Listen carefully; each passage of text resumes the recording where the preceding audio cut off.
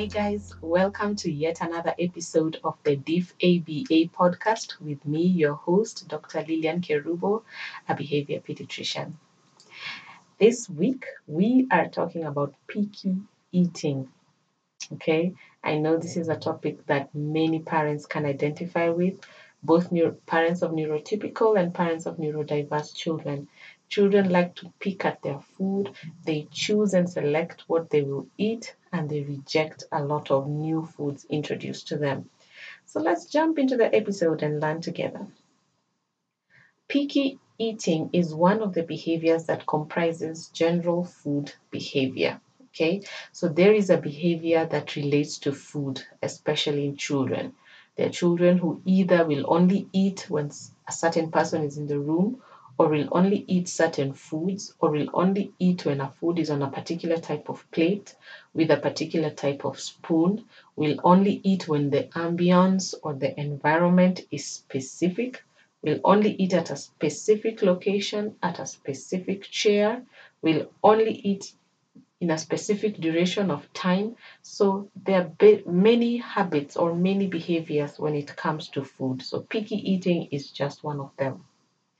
Picky eating represents high selective attitude towards a different variety of food, and it varies from family to family. So children who have picky eating behavior are very, very selective to different types of food, and they have a high rejection rate for new foods that have been introduced. Okay? It's very common for children who are between the ages of 1 to 10. For neurotypical children who are between the ages of 1 to 10, it's very common to have picky eating behavior. And for children who are neurodiverse, especially children in the spectrum, children with obsessive compulsive disorder, this is a problem that usually spans the whole of their lives. Okay? It usually appears at about age 4 to 6 months when complementary feeding is introduced. Most babies do not reject breast milk, but when the introduction of food starts, depending on when and where the introduction of food starts, then the behavior of picky eating starts to show itself.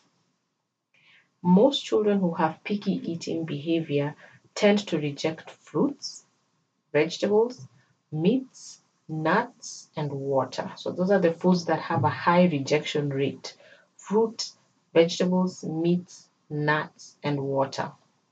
Children tend to prefer snacks, juices, sweets, cookies, pizza, fries, and other carbohydrates. So basically, they tend to select to weed out the healthy food and remain with food that may not necessarily be healthy.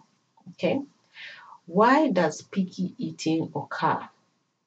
One of the reasons picky eating occurs is because of taste preferences. Children, just like adults, have taste buds. So if food is not tasty to them, they are unlikely to want to eat it. Most parents make the mistake of thinking children don't have taste buds and they can basically be shoved with anything from the freezer and they will automatically eat it. That is not true. Children are created with a tongue, and one of the purposes of the tongue is for taste selection. So even children want to eat tasty food. So overboiled food, overspiced food, or food lacking in flavor is repulsive to them. Surprisingly, babies who are breastfed exclusively longer, have a wider taste variety. And one of the reasons we think this is possible is because during the process of breastfeeding, sometimes the mother is also eating as she's nursing the child. And so, as she's eating the different types of food varieties that are available to her, the baby is somehow getting used to that particular food, either by the smell of the food, the look of the food, or how basically the food alters the breast milk composition. Okay. Another reason children reject foods is because of novelty.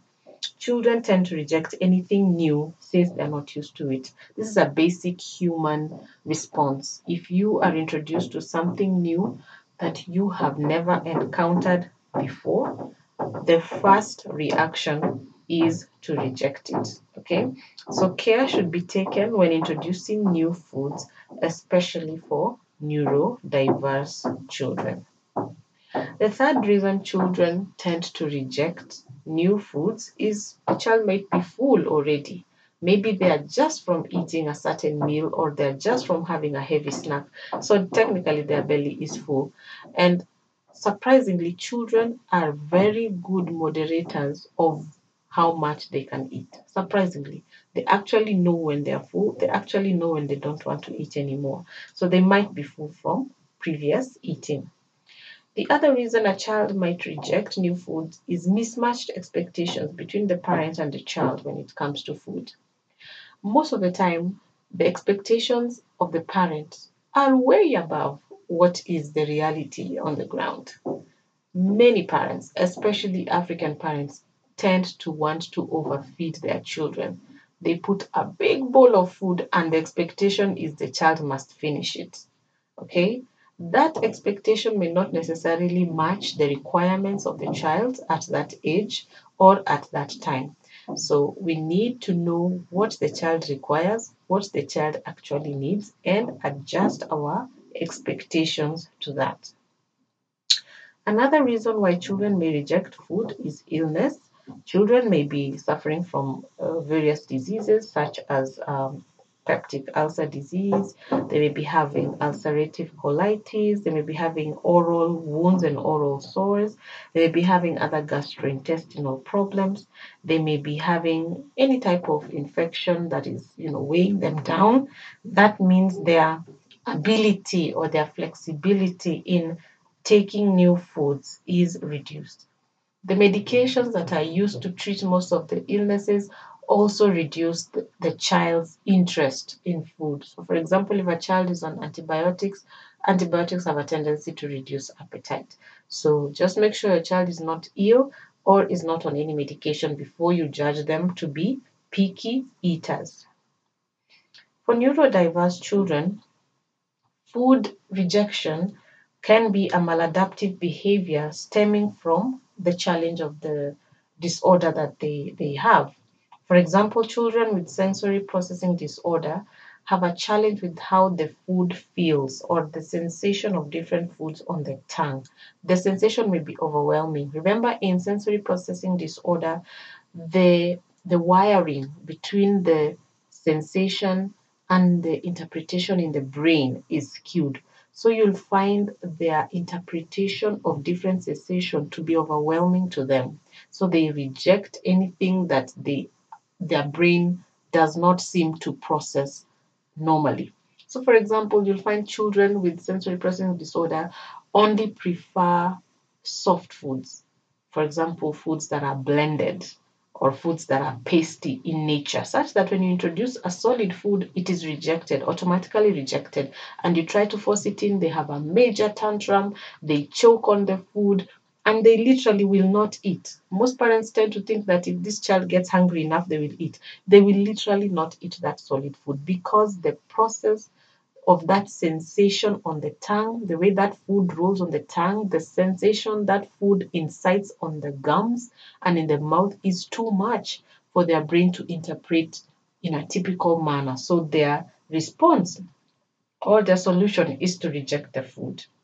For children in the spectrum or children with obsessive compulsive disorder, a new food means an alteration in the routine, and this sends them into a meltdown. Remember, these children thrive on routine, thrive on laid down, used to procedures. So when something new comes in, that means their whole routine is thrown out of work. That means their whole schedule is messed up and they're not able to deal with this new feeling. And so they go into a full meltdown. For children with with the oppositional defiance disorder, food rejection may be a form of defiance. So basically, in ODD, these are children who basically want or have an obsession with breaking the rules and saying no to everything or to every suggestion they are given. And so, rejection of food is one of the many ways that they reject parental guidance or parental laid down rules. For teenagers and young adults who may be experimenting with drugs, Some drugs may lead to low appetite and therefore they will pick at their food. Drugs such as nicotine, which is found in cigarettes, cat, methamphetamines, and alcohol may lead to food aversion. So, depending on the age of your child, whether your child is neurotypical or neurodiverse, whether there are other psychological factors surrounding the home environment, children who are abused or neglected have a higher tendency of picking at their foods than children who are from stable environments. So, what's the big deal about picky eating? Why do parents worry themselves when a child is picking at their foods? The biggest concern with children who are picky eating is that they may not attain their growth and developmental milestones.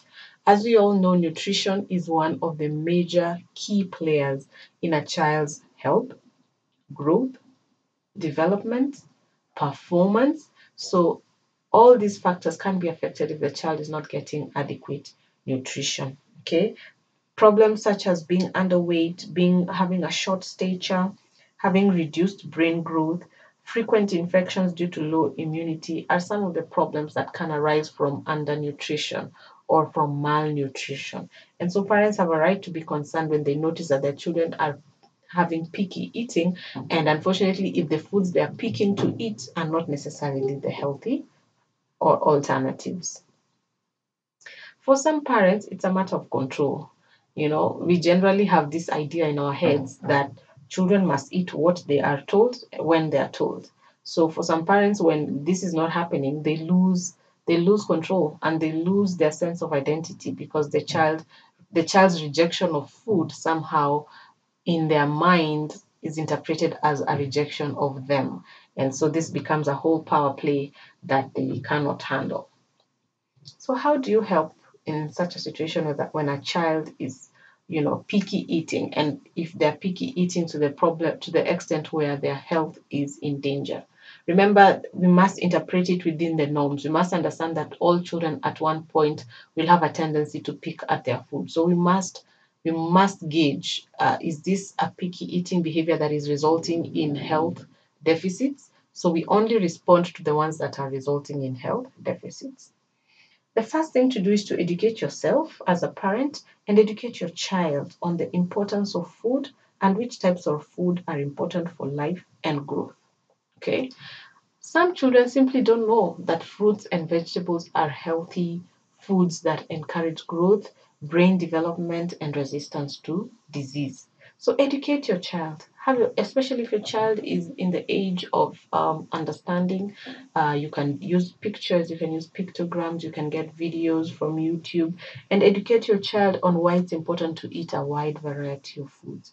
Let them understand the different food groups, the carbohydrates, the proteins, the vitamins, the trace elements, roughage, water, oils, and fats, and let them understand what each food group does to the body. Okay, once a child is more educated, they're more receptive to the different types of food. Okay, give examples of the foods that are available in each category in your country or in your geographical location. Foods that are accessible to you, foods that are affordable to you.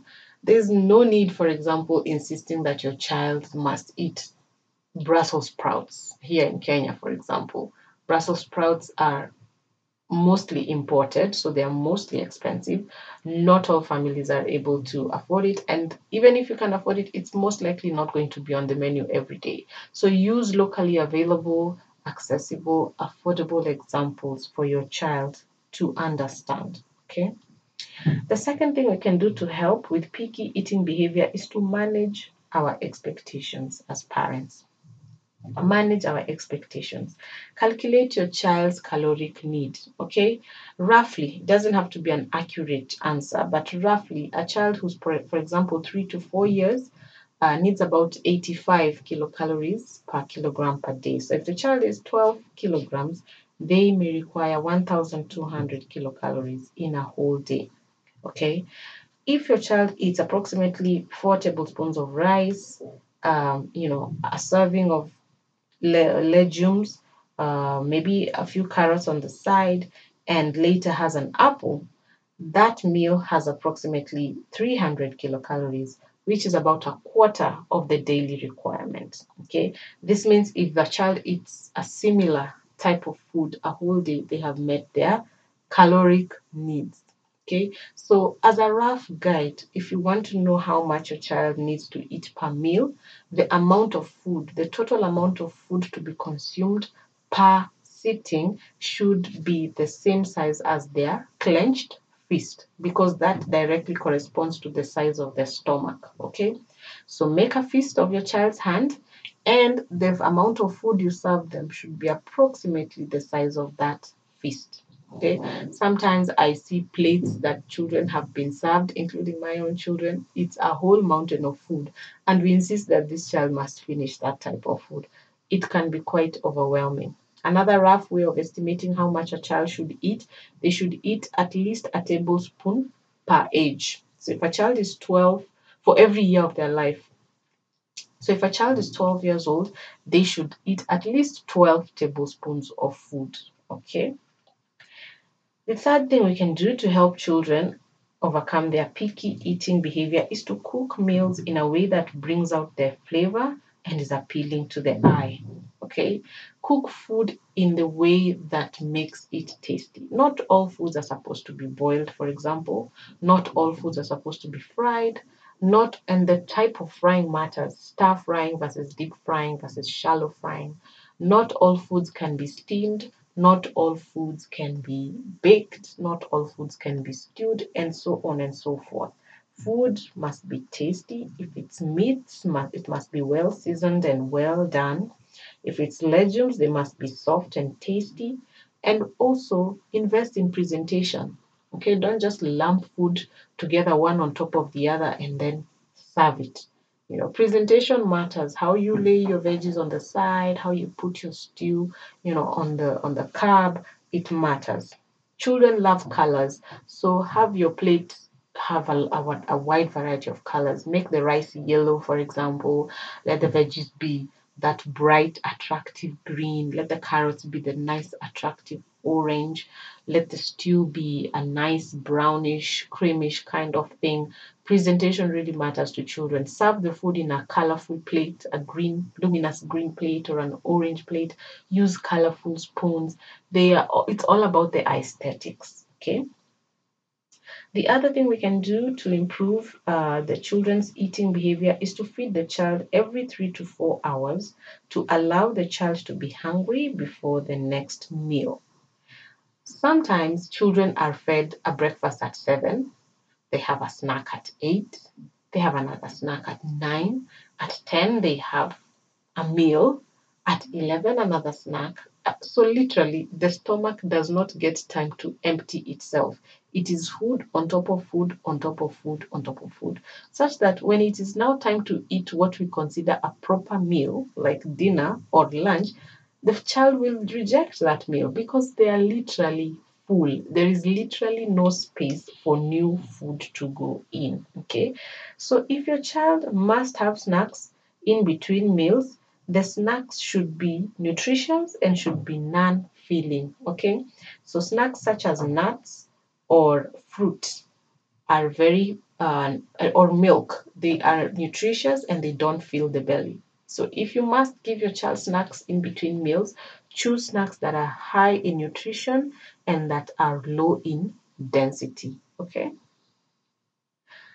eat together as a family and eat the same foods. When it's time to eat the so-called proper meals, do not keep, make the children sit alone in a secluded room by themselves and eat and be forced to eat while you, the parents, are maybe watching TV in the den or are outside in the balcony doing, something else.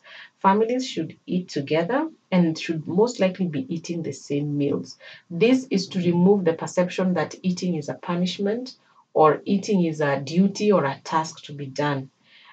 Eating time should be family time for chatting, for sharing experiences, for having fun, for catching up on how the day was, for telling jokes, for, you know, experiencing life through the other person's eyes. So let eating time be a fun time, be a good time that children can look forward to. During eating, avoid distractions like TV, gadgets, or phone. Preferably let the TV be off, let the tablets be away from the table, let the phones be away. And this applies to both children and parents, okay? So that the child focuses on the task of eating.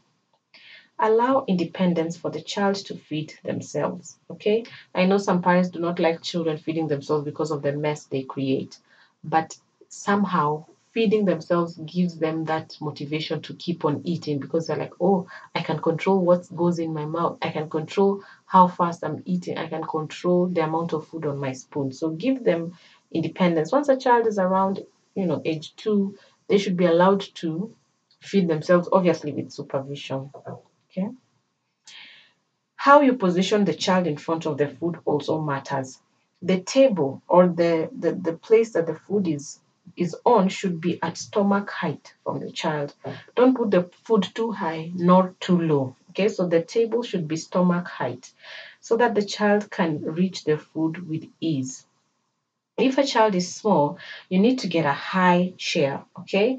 And a high chair is basically a chair that's elevated so that the table becomes at the stomach height for the child, okay?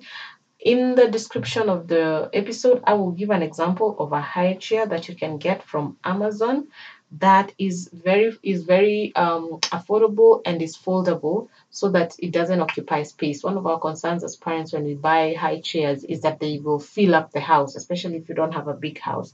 So this particular high chair is foldable so that once you're done with feeding, you can fold it and put it in a corner of the house. The other thing we can do when we are introducing new foods is to introduce parts of the new food together with foods that have already gained acceptance. For example, if you are trying to introduce chicken and the child has already accepted rice, then you can put the chicken together with the rice. You can cook the chicken together with the rice. Encourage the child to take the new food. Do not try to bribe the child. Do not threaten the child. And do not hide the food.